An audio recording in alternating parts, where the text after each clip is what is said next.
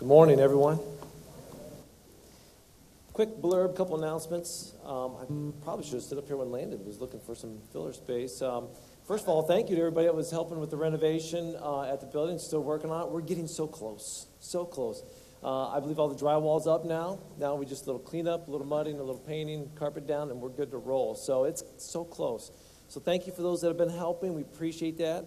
The other thing I want to mention is at the movie theater out here at Sky Cinema, sometimes it's hard to find a good movie to go watch. And right now, a lot of you are just inundated with a lot of football, and you're all excited about that. But if you're looking for something to do and you want to go to Sky Cinema, there's a movie called War Room that is out right now. Maybe some of you went somewhere else to see it.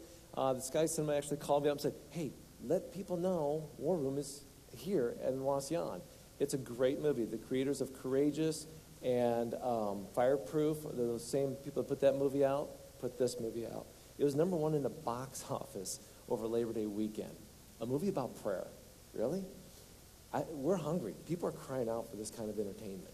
So it's a good movie. If you got nothing going on, I don't know how long it's going to be out there. I don't know if it was just this weekend only. I don't know. But I just want to give you that heads up if you're looking for something to do later today besides your Sunday nap, okay? Just saying, all right?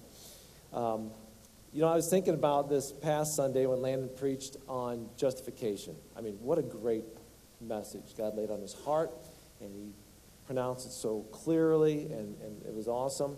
And he talked about our position in Christ before God. And I appreciated Landon preaching on this truth because a lot of times we talk about these things, and, the churchy word is justification that was used, okay? Just as if I've never sinned. My position before God is holy and blameless. But what Landon didn't realize when he preached that message was that it was a lead-in to what I was going to start preaching on. He didn't know that, and I was like, as he's sitting there preaching, I'm going, oh, Landon, thank you for setting the stage. This is awesome. The great truth, foundational truth. Because we are justified, because we stand before God holy and blameless, guess what we get to do now? We get to live a victorious life. And that's what we're going to be talking about over the next few weeks, is how we can live, and I'm going to call it an undefeated life. Now, all of you fans of Ohio State football, okay, you sort of, I'm just going to say this, live it up, okay? You had this undefeated season, okay, and then you continue to win. You have no clue what it means to lose. And just think about that. And it's like, it's so natural. So anytime your team is losing, you're like, sell everything, empty out the bank, the world's coming to an end. It's like, it's a loss. I don't know if you know what that is. Any fans of any other sports, we get it, okay? I was a Cubs fan. Still am a Cubs fan, okay? For years, like, loss, let me tell you what that is, okay? But to live an undefeated life, some of you say undefeated. I get that. That's awesome, right? But we never relate that to our faith. And I want to do that. As again, Landon preached from Colossians 1:20-21, open our eyes to our position in Jesus Christ, before God. Justification, our standing before God, holy and blameless. It was funny. We got done sermon last Sunday, church, and went out and grabbed something real quick and ran into Mr. Leatherman, the principal at the high school. It's like, we were just talking about you. Going to the principal's office. And he's like, what? It's like, come to church. Find out, right? He doesn't go to our church. I wasn't hitting on him for sort of inviting him to come here. So anyway, but Landon talked about that, going to the principal's office, standing before God. And I was just thinking about that. It's like, now that we know that truth, how should we live? We should live our life to the fullest, in a victorious way. And I was looking at John 10:10. And if you've been here, part of this church for the years, you're like, Rex, that's like, is that your life verse? You're always saying John 10:10 from up front. And John 10:10 says, the thief comes to steal, kill, and destroy. Jesus says, but I've come to give life and give it abundantly. But the multiple times that I use that verse in sermon, I'm usually referencing the thief, our opponent, Satan, the adversary, and what he's trying to do in our life. And I think about that, the word for thief, as it describes our adversary, Satan, that the Greek word is kleptos. And we sort of look at that, klepto, kleptomaniac. Somebody who's stealing, somebody who's taking. That's one of the missions of our adversary, the devil, is to steal us away from God, to take us away from an abundant life. He doesn't want us to have that. He wants to destroy our life. And so a lot of times, I mention John 10:10. I talk about the adversary. But what I forget, what I neglect, is to share that second part of the verse. That's what we're going to focus on. Jesus said, I've come to give life. Give it to its fullest, an abundant life. One translation says, my purpose is to give them a rich and satisfying life. And I thought about that. My purpose, the purpose of Jesus Christ.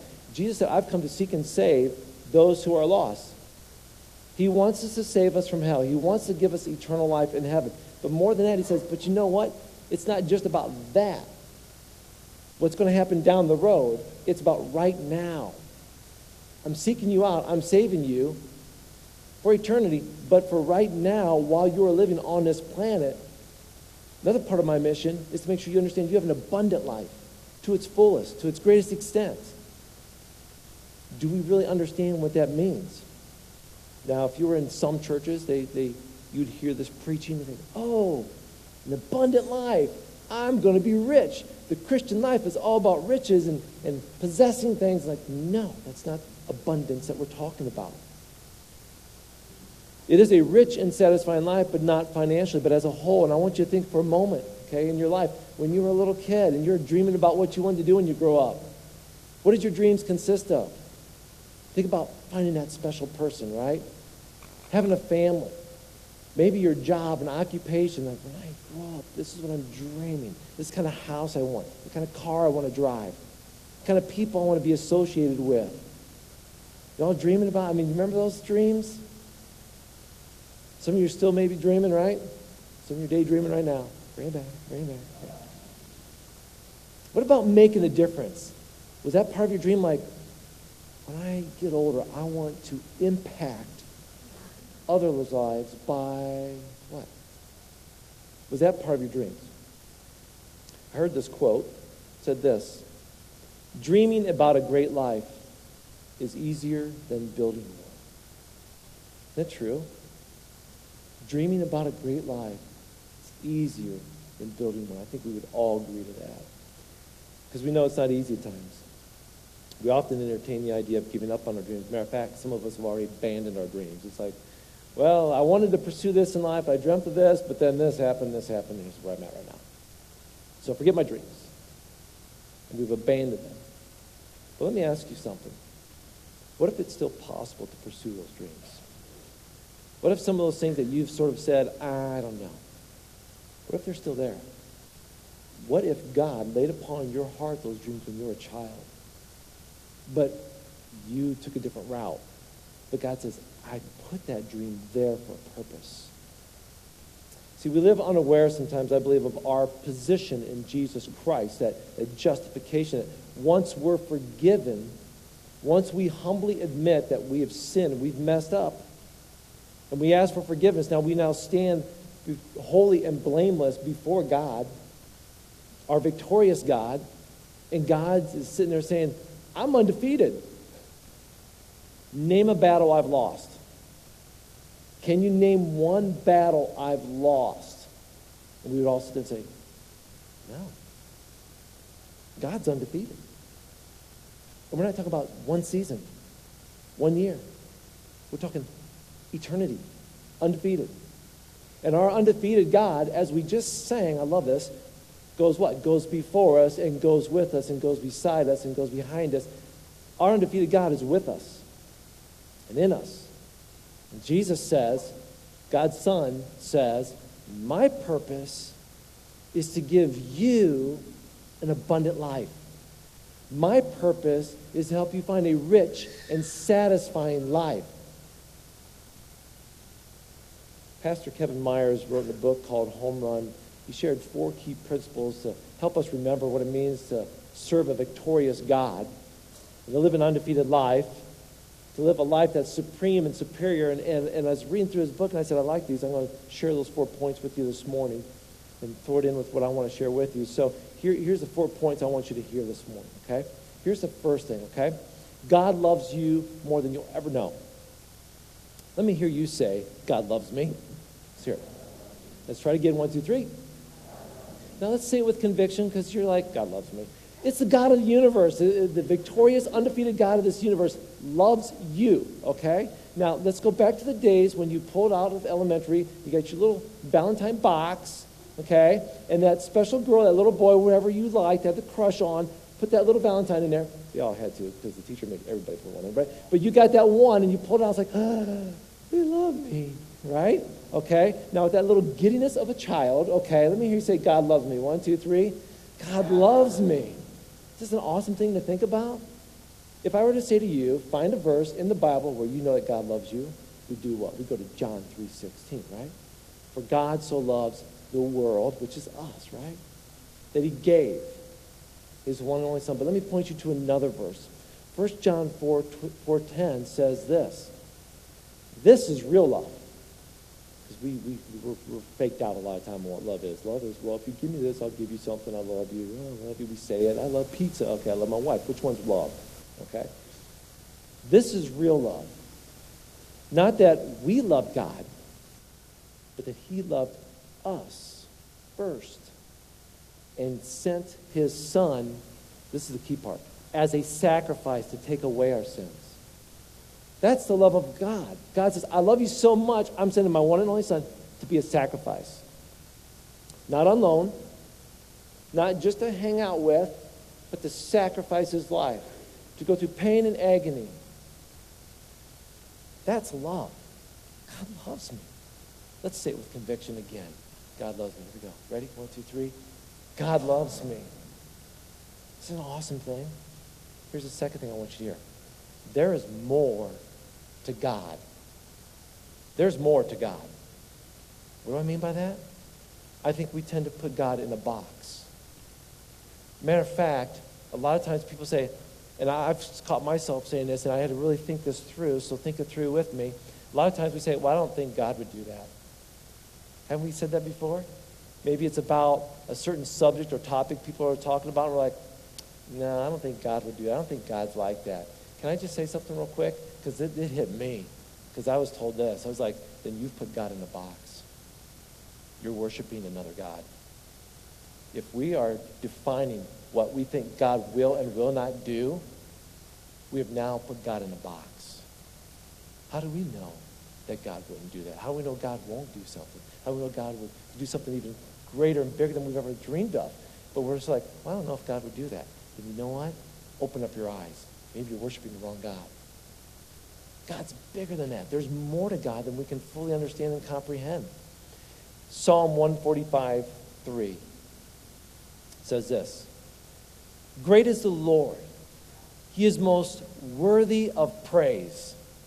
No one can measure his greatness. No one can measure his greatness. Think about that. Can anybody here walk into Chief, Walmart, Kroger, wherever, okay, and go up to the fresh produce, and they see that apples are $1.69 a pound. Ooh, goodbye, I'm getting some now, okay? So I grab 3, 4, 5, put them in a bag, and I'm thinking, oh, just a second. 2.34 pounds. That's exactly what I got in my hands right here. I have no clue. I pull up the bag, and it says, feels sort of heavy, okay? What do I have to do? I have to put it on the scale so I exactly know. And there's always scales right there in the fresh produce so I can measure out how much I've got so I know how much I'm going to pay. And what's the nice thing is I don't have to memorize that because what happens is when I get to check out, they have their own scales. They set them on. It measures it out and tells me the price. I would love to be able to measure and say, I know exactly what it's going to be. I know how much it's going to cost, but I can't measure. Not one of us in this room can look at something and exactly measure out what it's going to be. But God can. God can look at everything and measure out and tell you to the exact weight what something is going to be, to the exact length what it's going to be, to the exact height what it's going to be. He can measure it. Isaiah chapter 40 verses 12 to 15 says this. Who else has held the oceans in his hand? Think about this. Who can hold the oceans in his hand? Anybody here did? God can. Who has measured off the heavens with his fingers? Who else knows the weight of the earth? or has weighed the mountains and the hills on a scale? Who's able to advise the Spirit of the Lord? Who knows enough to give God advice or teach him? Has the Lord ever needed anyone's advice?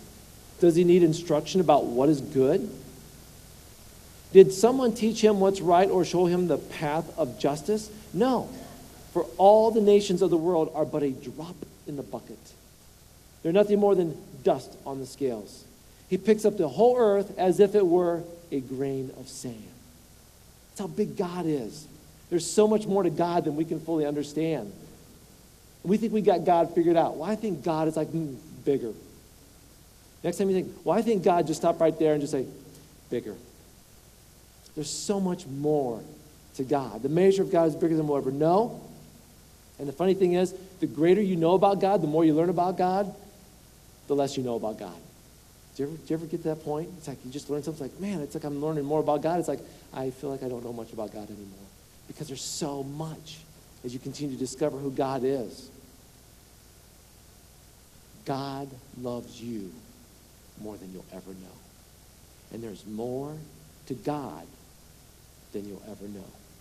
Here's the third thing. God has put more in us than we'll ever know. We know that when we confess with our mouths and believe in our hearts that Jesus Christ is Lord, that God says, I'm going to give you my Spirit now to live within you. God reigns within inside us. And that is so hard for us to understand. It's a very difficult thing. Matter of fact, Galatians chapter 2, verse 20. I'll turn there real quick. If you would, please. Go to Matthew, Mark, Luke, John, Acts. Keep going past Romans, 1st, 2nd Corinthians. And you get to Galatians. Really small book. If you need a Bible, raise your hand. We'll bring one to you. I've sort of been spouting out the scripture here, but we'll turn to this one. Galatians chapter 2. Bless you. Verse 20. Galatians 2:20. We know this. If we were to back up in Scripture to the very beginning in Genesis, which we did a few months ago, we learned this, that we were created in whose image? Whose image were we created in? God's, right? We were created in God's image. That's, first of all, a step back and think, wow. And I know in Ephesians 2:10, it says that we are God's workmanship. We are his masterpiece. We are created with incredible value. And I was sitting there thinking, wow. Created in God's image with incredible value, with purpose. And then we come to Galatians chapter 2, verse 20. And it says this. And Paul's talking about here how he tried to keep the law, he couldn't do it. So finally he gave up and surrendered. And in verse 20 he says, I myself no longer live, but Christ lives in me. So that I might live in this earthly body, trusting in the Son of God, who loved me and gave himself for me. I'm not one of those who treats the grace of God as meaningless, for if we could be saved by keeping the law, then there was no need for Christ to die. But there was need for him to die, because we couldn't keep the law. And it's no longer I who lives, but it's Christ who lives in me. There's more to God living in me than I'll ever understand. Here's the fourth thing. God has more for us. God has more for us. He is a very generous Father. In 2 Samuel, the Old Testament, there's a story of David. And some of you probably remember the story of King David, and he grown from being a boy, a giant killer, to where he becomes a king. In 2 Samuel chapter 12, there's a story about David, and it's right after, if you remember the story about Bathsheba. Bathsheba is this beautiful woman who was taking a bath. It's very simple to remember, Bathsheba, on top of a building. And King David was on top of another building. He should have been out the war fighting as the king should have been, but instead he was a little lazy, chilling at the palace, takes a peek over, sees Bathsheba bathing. Just more than one glance, then a stare, then a lust, and then a go get that woman, and then he commits adultery, gets her pregnant, has her husband killed. He's the king, right? He's a man after God's heart. Just a reminder that life is messy and we all mess up, right? And he He's terribly broken and understands what he's doing is wrong, but it doesn't hit him until the prophet Nathan comes to him. And Nathan has this conversation with David, and he tells this story. He said, hey, there's two men in a certain town. One was rich, one was poor. Rich man owned many sheep and cattle. Poor man owned nothing but a little lamb. He worked so hard to buy. He raised that little lamb and grew up with his children. It ate from the man's own plate, drank from his cup. It was his pet, right? Cuddled in its arms like a baby daughter. Then one day a guest arrived at the home of the rich man. Instead of killing the lamb for his own flocks for food, he took the poor man's lamb and killed it and served it to the guest. Oh, David was so mad. He's hearing this story from Nathan. He's like, oh, that's wrong. That guy should be put in prison. He should be killed. There should be justice done here. And Nathan says, you're that man. David just hits him. I've stolen Bathsheba from another man. And it hits him. His sin just hits him. And Nathan was sent by God to help him understand his sin. But listen to what Nathan says. He goes, you're that man. The Lord, the God of Israel, says, I anointed you king of Israel, saved you from the power of Saul. I gave you his house, wives, kingdom of Israel and Judah. And if that had not been enough, I would have given you much, much more. Did you hear that? God's saying, David, I had so much more for you. I'm a generous God. I want to give you more and more and more. But you've separated yourself from me. See, our God is a generous God. He wants to give us more.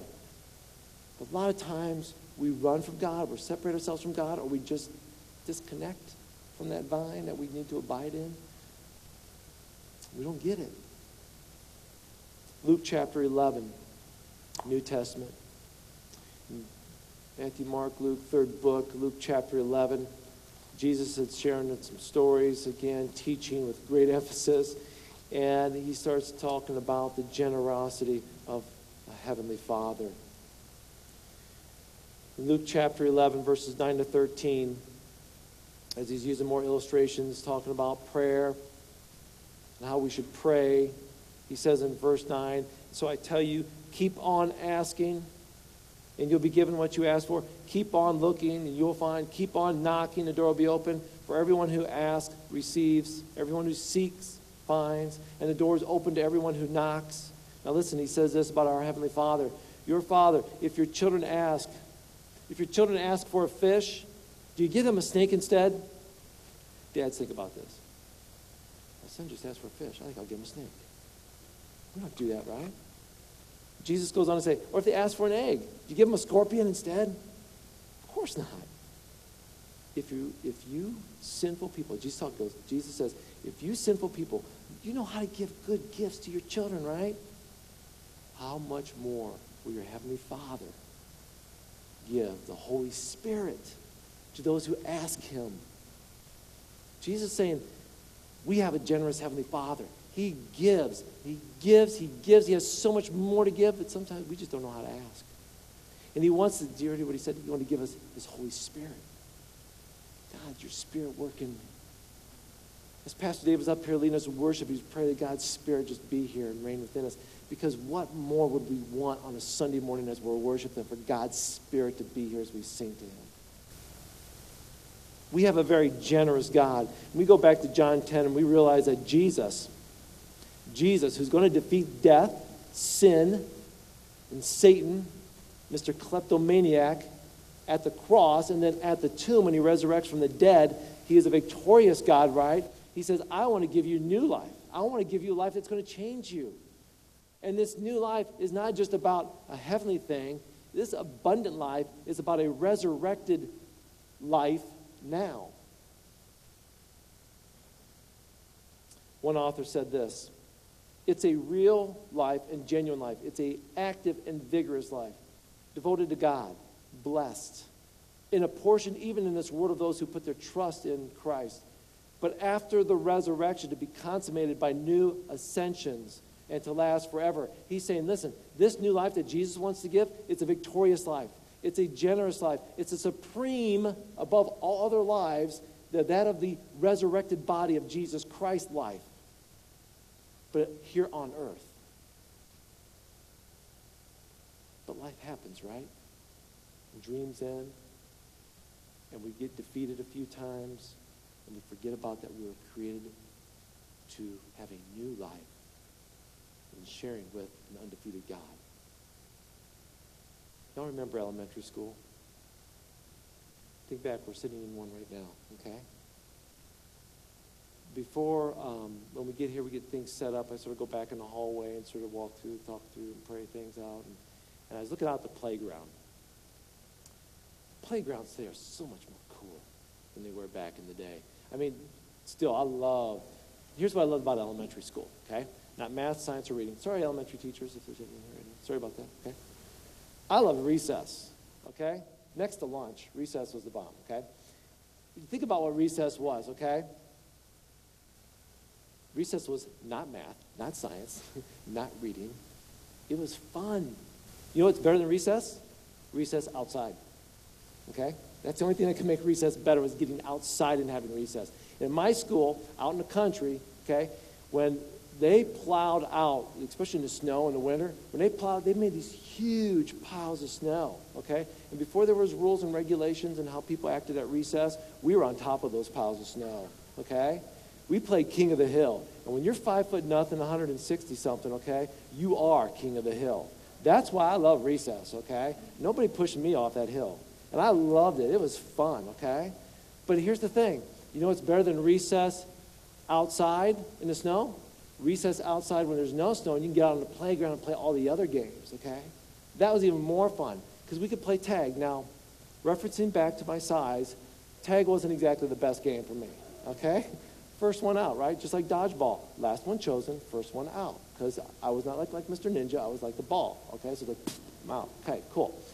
So what that left for me was this, the playground, okay? You had the slide, you had the teeter-totter. You had the merry-go-round, monkey bars.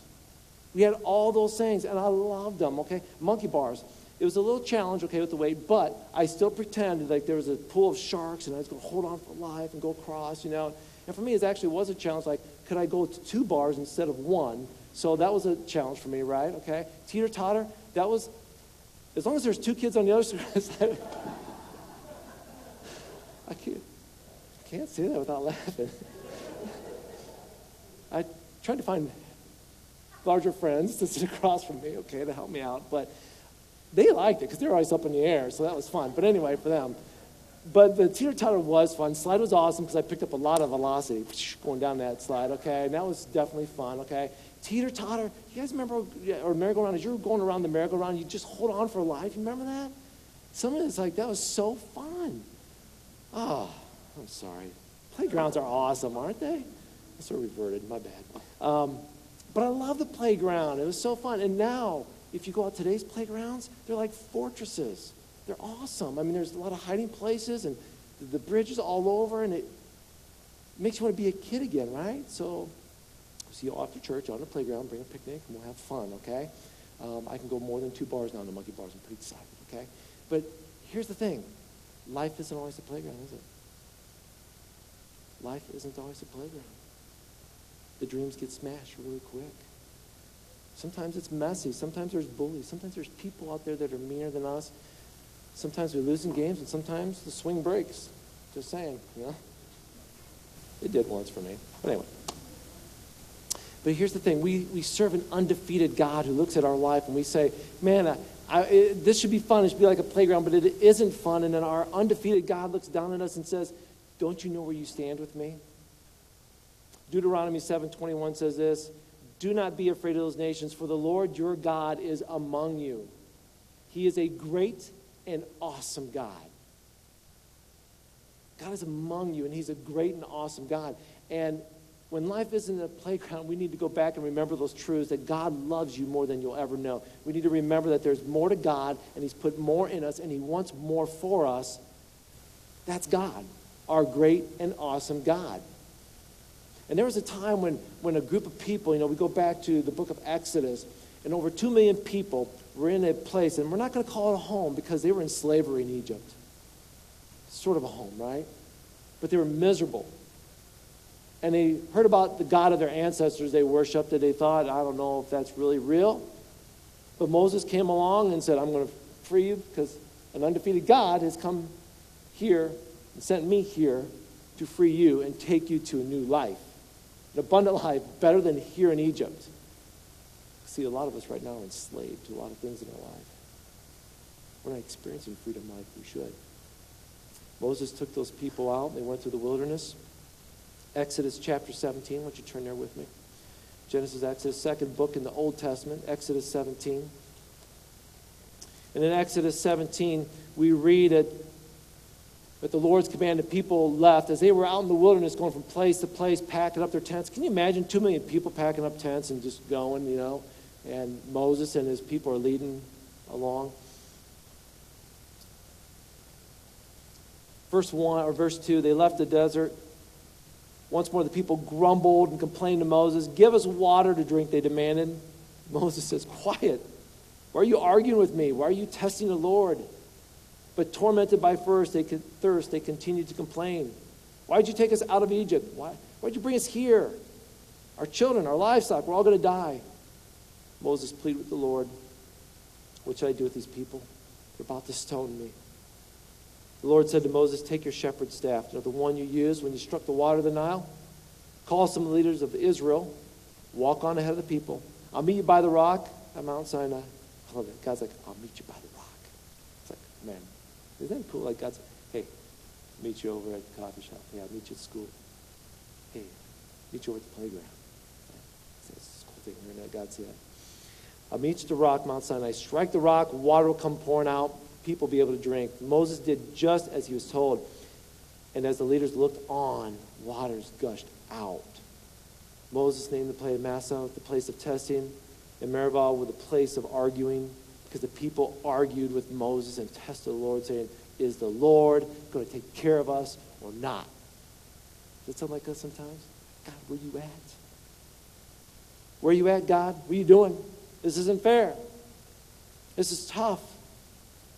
The first time these people face hardship and tough times, they complain, right? We saw that a lot. We understand life is tough. We complain. But what these people forgot is that God was with them. They ended up naming that place Massah Meribah, which means a place of arguing and testing, because they wondered, is God here or not? The answer to that is, yes, he is here. Yes, he is with you. And yes, he will do something for you. That's why I'm saying sometimes God doesn't put us on a playground. Sometimes we are somewhere else and it doesn't feel so much as fun as it could be, right? And we cry out. And when we cry out all those things, if we just listen, if we're just careful enough, we might hear God say, yes, I am here. And yes, I do care. And yes, I will do something. Because I'm an undefeated God.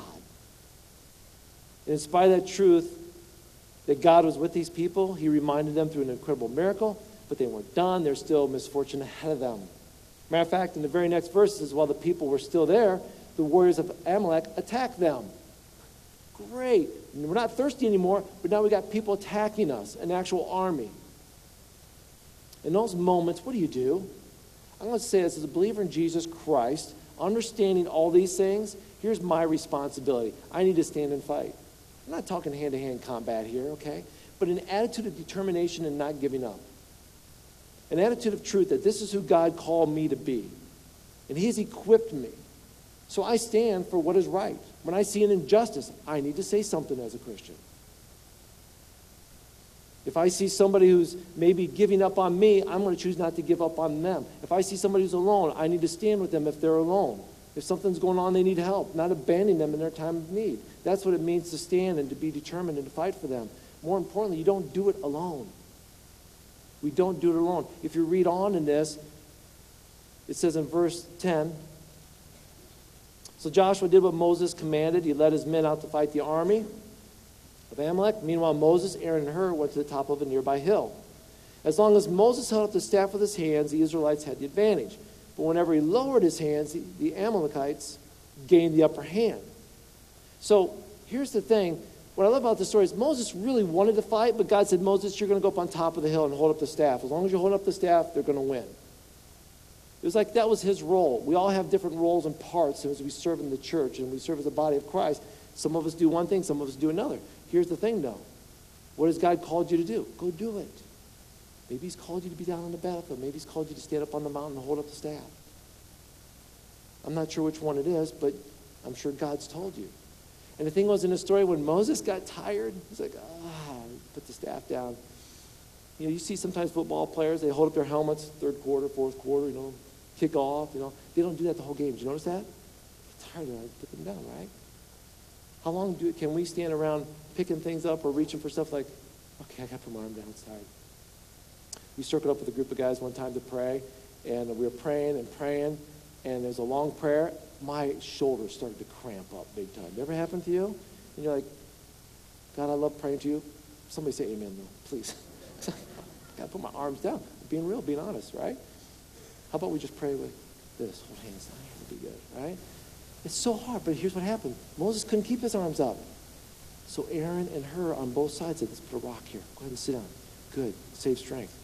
So he's sitting down. Now it's a little bit easier, right? But his arms up, and they're like, hey, you hold that arm, I'll hold this arm. So now they hold their arms up. Staff's up. We're winning. What Moses was, even though he was fighting with an undefeated God and being victorious, he still needed people to come beside him. That's the church. Sometimes it's so hard to live a victorious life, knowing that we serve an undefeated God. And that's why God says, that's why I got people to come alongside you too, to encourage you. And sometimes you're going to be the one holding other people and encouraging them. And that wasn't the end of the story, because, see, as soon as Moses got done there, guess what? The next day there was probably another story. And the next day there's another issue. And that's the thing with us too. You can be victorious today, but guess what? You got another tomorrow. What are you going to do tomorrow? Remember, you got a victorious God walking with you, right? 1 John 4:12 says this, no one has ever seen God. But if we love each other, God lives in us. And his love is brought to full expression in us. People can clearly see God, perfect, complete God, when we're loving others. Our undefeated and mighty God lives in us, works in us, through us, as we love others. We're going to watch a video, and worship team's going to come up. We're going to close in a song. And this video, I just chose it just because I was watching it a while back, and I thought, you know what? Sometimes this is where we're at. Life isn't a playground, but you know what? As a church, serving a victorious God, an undefeated God, he equips us. There's so much more in the love of God and what he's put in us. So when we as a church decide, you know what? I'm going to be victorious today in how I live for God. That's my attitude. I'm going to choose to serve, to be victorious under this undefeated God, and I'm going to walk with my brothers and sisters in Christ. And if somebody's in need, I'm coming beside them, because the victorious God lives within me. And there's going to be days when you're going to be the one feeling defeated. And I pray that somebody else in the church, somebody alongside you, will come along with you and say, let me walk with you. Let me hold up your arm. Let me put a seat down for you, and I'll sit next to you. So as you watch this video, just pray, all right, God, through all this, and undefeated God, what do I need to hear from you today? You know, we serve a victorious God, an undefeated God. And in life, as you watch that, maybe there's certain stories that you can relate to and say, yeah, that's my story, or that's sort of my story, that's somebody I know. And you think about how people just came beside them and showed them they could find hope and they could find peace and love. And I'm thinking about the Bible. You know what the Bible is full of? Stories in which there was defeat and hurt and pain, followed by stories of hope and victory and love. And so when you read through the Bible, you see all these stories that give us hope. It's like, like with David, broken, right? When Nathan talked to him, and he renewed his relationship with God. It was an incredible change, incredible story. There's victory in here. There's victory in here. And God says, I want you to have that victory too. Let me pray. Heavenly Father, as we sing this song to you, Lord, I thank you that you are an undefeated God, a victorious God, and we stand as believers in Jesus Christ. If we've confessed with our mouth and believe in our hearts that you are Lord, you are Savior, we stand justified before you. We stand holy and blameless before you. We have a new position in you. And in that new position, you've called us now let's go be victorious. Because of your love for us, because there's so much more about you that we're discovering, and that's in us. You have so much more you want to give us. You want to see us live that victorious life. And God, we want to live a victorious life. So Lord, if we need to confess something, let us confess it now. If you laid a person upon our heart that we need to reach out to, Lord, help us stop thinking about it and help us go do it. Help us be victorious as we live for you, Lord. Lord, we sing to you now. We love you. We sing praises to you. In thy name we pray. Amen.